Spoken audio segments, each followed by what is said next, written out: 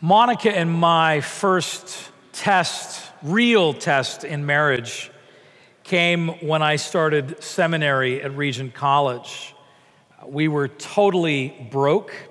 We were sleeping on my cousin's couch, which is great as newlyweds. And Monica needed to get a job to support me in grad school for the next several years. And so being the A-type personality that I am, I went out that morning and found about 50 job postings available on the University of British Columbia campus in Vancouver. And I presented them to her, and, dutifully she looked them over and I think made a few phone calls, but then came back to me with the words, I really don't feel that these represent what God's calling me to. I think we need to wait on the Lord a little bit. I didn't know how to respond. Later that day, it got even worse when we went to the college itself. We were walking through the college, and Monica pointed at the front office area at the seminary and said, I really feel, as crazy as it sounds, I feel called to work there. And I said, oh, great, there's a job posting. And she said, no. She said, I think we just need to wait on the Lord.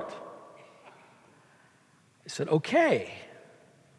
Now, how does this story of great anxiety for me come to a completion? Well, you'll have to wait until the end of the sermon to find out. But the point is, I need Advent. I need to enter into this season of waiting. Because God uses seasons of waiting to form His people, to form us in faith. As uncomfortable and as unsettled as those seasons of waiting can be, they are for the purpose of forming us more and more to be the people God is calling us to be. As John Ortberg writes, he said, biblically, waiting is not just something we have to do until we get what we want. Waiting is part of the process of becoming what God wants us to be, men and women of faith. We see this in Moses' story right here in the text. Exodus chapter 3, verse 1, we're told Moses was keeping the flock of his father-in-law Jethro, the priest of Midian. Now, Midian and Moses' time in Midian, we find out, has been in fact a 40-year season in Moses' life. You go back one chapter to chapter 2, where Moses kills the Egyptian. In haste and anger and fury over what's happened to God's people, Moses not really waiting on the Lord, just taking matters into his own hands.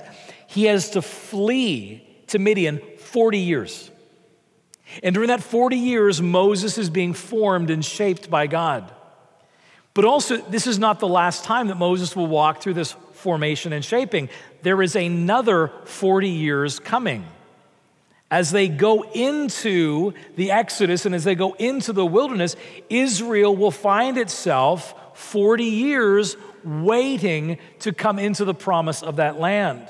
And though it is true that Israel brought it upon themselves in their own sinful rebellion, God uses this 40 years to form them and shape them into the people He wants them to be. Listen to the words of Moses in Deuteronomy chapter 8, the end. This is Moses' final speech. This is 40 years after the Exodus begun. And what does he say about these 40 years? Moses says, and you shall remember the whole way that the Lord your God has led you these 40 years in the wilderness, that He might humble you, testing you to know what was in your heart, whether you would keep His commandments or not. And He humbled you, and He let you hunger and fed you with manna, which you did not know and your fathers did not know, that He might make you know that man does not live by bread alone, but man lives by every word that comes from the mouth of God. Your clothing did not wear out on you. Your feet did not swell these 40 years.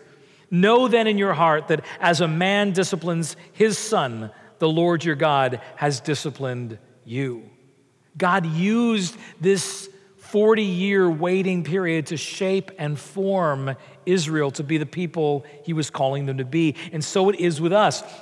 The question is not, will I go through periods of waiting? The question really is, how will I go through them? Will I go through them as I often fall into these seasons of waiting, with fear and a frantic perspective where I get busy and active and I try to take things into my own hands? I try to manipulate an outcome, which is really about avoiding the waiting. Right? Think about Israel. Just as they're beginning this 40-year, sojourn in the desert, what happens? They're at the Mount Sinai, and we see an example of them manufacturing an outcome, manipulating an outcome, not being willing to wait. They can't wait for Moses to come down from the mountain. So what do? They take matters into their own hands and they build a golden calf. This is an example of what happens to us again and again when we try to circumvent waiting and take matters into our own hands. God is giving us these seasons to form us and shape us. They are not seasons to be avoided. It's a season of growth.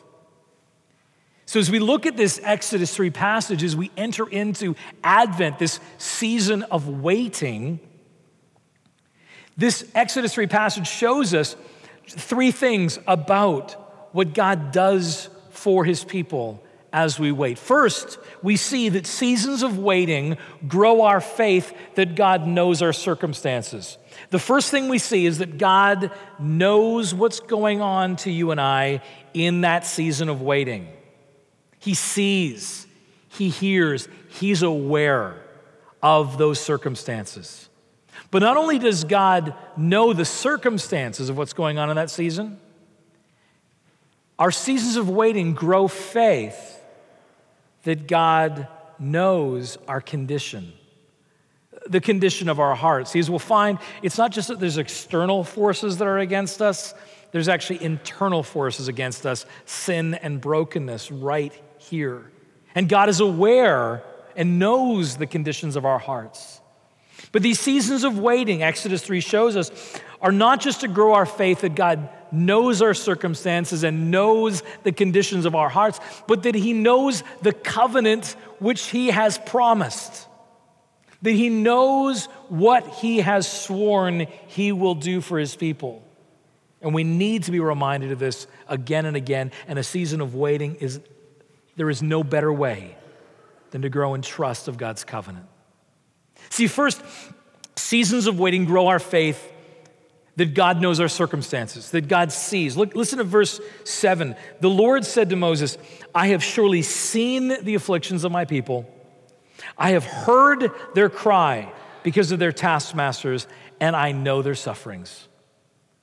I mean, this is the word of comfort that comes to a person going through loss, going through a season of trial and brokenness, a season of injustice and sorrow, to know that God is fully aware. He knows what is going on in your circumstances. See, the problem is so often we want to circumvent and bypass these difficult seasons of being unsettled. We want to get around them, right? And so instead of dealing with the tragedy in our lives or the tragedy we see in the world, we opt for a sentimentalized approach to difficulty, right? We see this in Advent and Christmas most clearly, right? Sentimentalism is forcing a feeling of joy. Not real joy, but just a sentimentalized feeling. Let's just force out that joyful feeling and it will help us get through the difficulty we're going through, right? And there's incredible pressures around us. You go shopping right now, the number one hit Christmas song you're gonna hear in the mall is this blatant. You will get a sentimental feeling when you hear voices singing, let's be jolly, deck the halls with boughs of holly. It's that blatant. A sentimental feeling, a forced feeling. I know this because I live in Deerfield.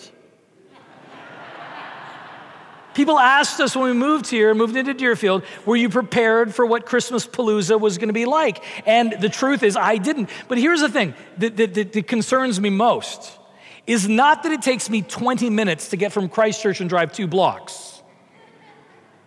But it's a concern that clearly we just skip Advent altogether. We go from Thanksgiving to Christmas. There's no season of waiting. There's no sense of anticipation and waiting and acknowledging the brokenness and the pain and the reality of the world we live in. No, we jump straight to sentimental values. Let's force that feeling. Let's just put on a happy face, even though there's great pain and sorrow in our lives and around us. I like how Flannery O'Connor speaks of sentimentalism this way, saying, "We lost our innocence in the fall, and our return to it is through the redemption which was brought about by Christ's death and by our slow participation in it."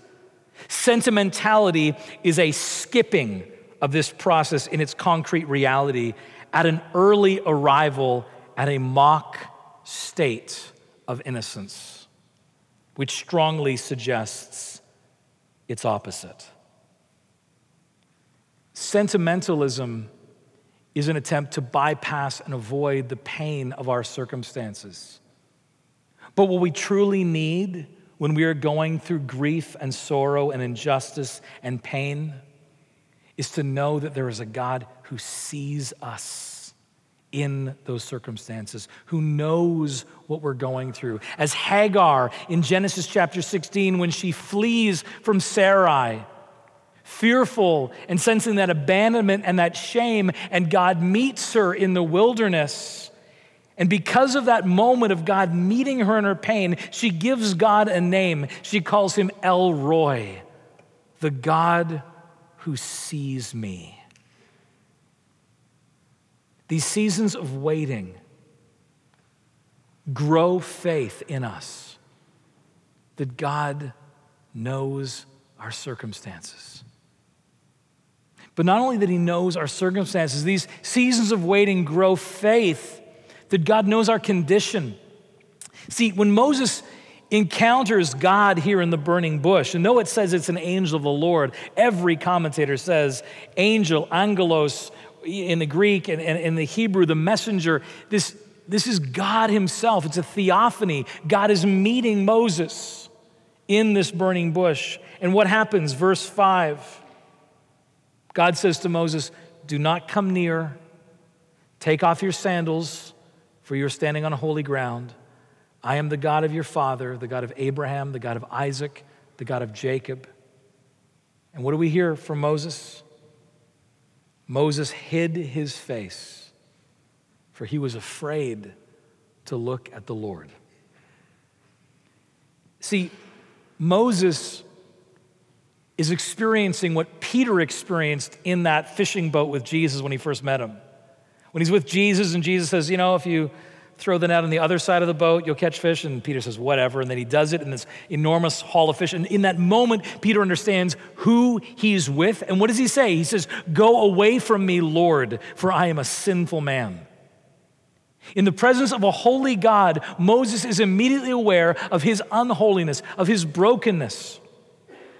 He realizes that God doesn't just know his circumstances, but God knows the condition of his very heart. As Psalm 139 says, "O God, search me, O God, and know my heart. See if there's any wicked way within me." When we are waiting, in seasons of waiting, we can begin to worry that it is something deeply wrong in us that has brought us to that season of waiting. There's something shameful and broken. There's something that is fundamentally wrong that has caused this. And in fact, maybe this situation is something I'm never going to get out of. Because what could God possibly do with someone as broken as me? If God could really look in and see how much is broken within me, perhaps I'm forever going to be stuck in this place. We're confronted with our brokenness, our condition, the condition of our hearts. We took our girls to see Dear Evan Hansen a couple nights ago. This is the new musical coming through Dallas Summer Musicals at the Music Hall at Fair Park. This is what won the Tony Award for Best Musical in 2018. And what's incredible is, for those of you who love, Les Mis and Phantom of the Opera, this Dear Evan Hansen is nothing like that. Like, there's a long distance that has been traveled between what it sounds like lyrically. For those of you who like Cats, I'll pray for you. But But Dear Evan Hansen is just such a different, gritty, hard-hitting musical because it's dealing with issues of teenage depression, teenage suicide, brokenness, shame, a sense of worth, loneliness. As I looked around that music hall, it was full of teenagers. I've never seen DSM so full of teenagers because these are precisely the issues that they are struggling with. And if we're honest, all of us are struggling with. Lyrics that sound like this. No, I'd rather pretend I'm something better than these broken parts. Pretend I'm something other than this mess that I am, because then I don't have to look at it, and no one gets to look at it. No one can really see. Because what if everyone saw? What if everyone knew? Would they like what they saw? Or would they hate it too? And the whole room is bawling their eyes out. Because everyone in that room knows this struggle. To struggle with this condition of our heart that we know we're broken. And this is why in this Exodus story, God comes to make a way so that the unholiness of God's people, the unholiness of Moses, can be transformed in such a way that an unholy people can dwell with a holy God. And you see it so clearly in that burning bush. See, the whole fact that the bush is not consumed is the point. It's not surprising in verses 2 and 3 that God appears to Moses in fire. God appears in fire all the time. He appears in fire on Sinai. He appears as a pillar of fire before Israel. He appears as fire the day of Pentecost coming down on the heads of the disciples, right? The fact that God shows up in fire is not a surprise. Here's what's amazing. Verse 2, Moses looked and behold, the bush was burning, yet it was not consumed.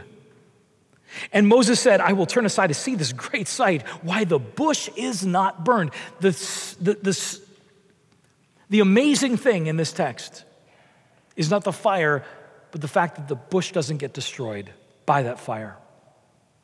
And you can say, well, what does that mean? And it means precisely this, as Karl Barth, probably the greatest theologian of the 20th century, says of this text. What this means is that God, who we understand from Deuteronomy chapter 4 to be a consuming fire, a fire that will come down and consume all that is unholy, all that is not right, will consume sin and unholiness, will consume enemies, that this God who is a consuming fire comes down upon this bush which represents nothing other than Israel. God comes in fire upon his people, his sinful, unbroken people. His sinful, broken people comes in a consuming fire that will, yes, consume their sin and will consume their enemies, but will not consume them. That God will come as a consuming fire to burn away all that is unrighteous, all that is broken, all that is sinful within us. Will burn away and consume our enemies, that list of the Perizzites and the Hittites and the Canaanites and the Amorites and the Jebusites. But he will not consume us in the process. In fact, if you can hear it, the truth of Scripture is that as God comes to consume our sin, but not allow us to be consumed by it, it's precisely because he will allow his Son to be consumed in the process of dealing with our sin instead of us. The only one who will be destroyed by this consuming, purifying moment will be Jesus. He will be consumed. We will survive. That's why we wear purple in this season of waiting. In Advent, it's the color we see at Lent. It's a color that represents penitence, confession, acknowledging our sin. Before we come to Christmas, we take time to repent, to acknowledge our brokenness. Advent becomes a mini Lent, where as the collect we pray each week says, Lord, help us cast away the works of darkness and put on the armor of light. Come and consume all that is wicked and broken within me, but do not consume me in the process. These seasons of waiting are about growing faith that God knows our circumstances. He knows what we're going through, but also that He knows the condition of the heart within us. He knows us.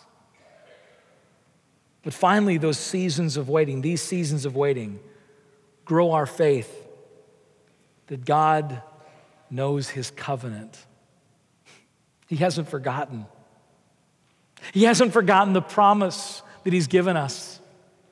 See, in verse 8, we read that His response to what God has seen and knows and hears, He says, I have come down to deliver them out of the hand of the Egyptians.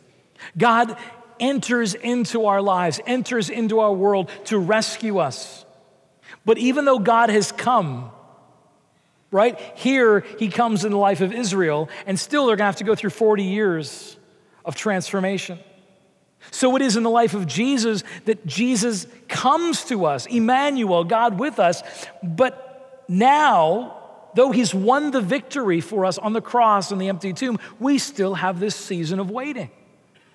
Because that's what the word Advent means. It means coming. It comes from that Latin adventus or adventin, adventir, this coming moment.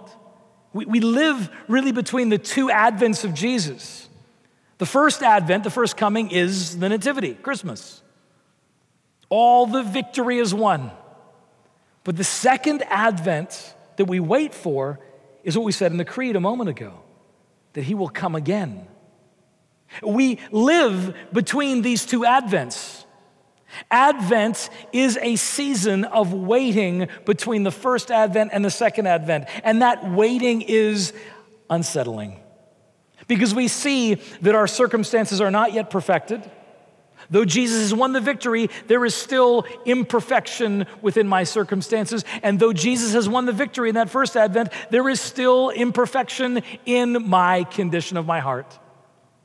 And we sit in this unsettled season between advents, as Karl Barth goes on to say, really for the Christian, your whole life until Jesus comes really is Advent. You're always waiting. Until we see Him appear, we will be in Advent, waiting. And what we're waiting for is for that final fulfillment of what Jesus has won for us in His first coming. That in His second coming, finally we will have the realization of the perfected life, the perfected universe. That as Romans chapter 8 says of this waiting and this longing, that verse 22, for we know that the whole creation has been groaning together in the pains of childbirth until now. And not only creation, but we ourselves who have the first fruits of the Spirit groan inwardly as we wait eagerly for adoption as sons and daughters, the redemption of our bodies. We long for it. We long for the fulfillment of that final word of Scripture, those words that began our liturgy today. Jesus, at the very end, Revelation 22, verse 20, how does the whole story end? With Jesus saying to His people, surely I am coming soon. Surely I am coming soon. And we respond, Amen, come Lord Jesus. See, God uses this season to grow our faith that He has not forgotten His promise to come again. I love how in Exodus 3, if you just go back 2 verses to the previous chapter, we get a little window into the mind of God just before the Exodus. And we read this in chapter 2, verse 24. And God heard their groaning, and God remembered His covenant with Abraham and Isaac and Jacob. That God remembered the promise that He had made to them. That God has not forgotten. Though we live within these advents, though we live in this unsettled reality of brokenness and darkness within us and around us still, God has not forgotten His covenant. God has not forgotten His promise to come again. And because we are so want to forget, because we are so want to doubt whether He will remember His covenant, He gives us the opportunity to renew the covenant every time we gather. We rehearse it every week at this table. We rehearse the promise of His coming, his death and his resurrection and his coming again as a promise, as he says, this cup is the new covenant in my blood. This meal for us every week becomes a foretaste of that meal we wait for, that meal we will share with him in the wedding supper of the Lamb. In the new heavens and the new earth, the first thing we do together, Scripture tells us, is we're going to eat. We're going to gather as family with Jesus and eat together. And every week we eat as a sure reminder God has not forgotten his covenant, not forgot his promise to return. Seasons of waiting are meant to grow us in faith, to grow our faith that God sees and knows our circumstances. He knows what you're going through today. These seasons of waiting grow our faith, that God knows our conditions. He knows what is broken in you and me right now. And he is consuming it by his Son's blood without consuming us. In seasons of waiting, grow faith that God has not forgotten his covenant. Surely he is coming soon. That first major test that Monica and I had in our marriage around her finding the job, Monica faithfully saying, I just really feel we need to wait on the Lord, and my anxiety. And then, saying, I really think it's this particular job that wasn't even a job. And my anxiety went further. We need to wait on the Lord, she says. Well, it wasn't a full week before a job posting came out for that front desk job at Regent College. And Monica applied for it. And she was hired. And she thrived in it. And people thrived around her. And it meant that I got a free class every year. And it meant that she got to take free classes sometimes with me. And it meant that she and I got to eat lunch together every day that I was in grad school. But you know what's the greatest miracle of all of this? The greatest miracle is how that very small season of waiting, but that very hard season of waiting for me, formed my fearful and frantic heart into a place of faith and trust in the Lord. I can't tell you the number of times in the last 20 years when we've gone through a season of waiting, a season of testing, a season of trial, that one of us is not able to turn to the other and say, remember the job at Regent College. I need Advent. And so do you. We need to have seasons of waiting, because here in this season is where God will form our faith.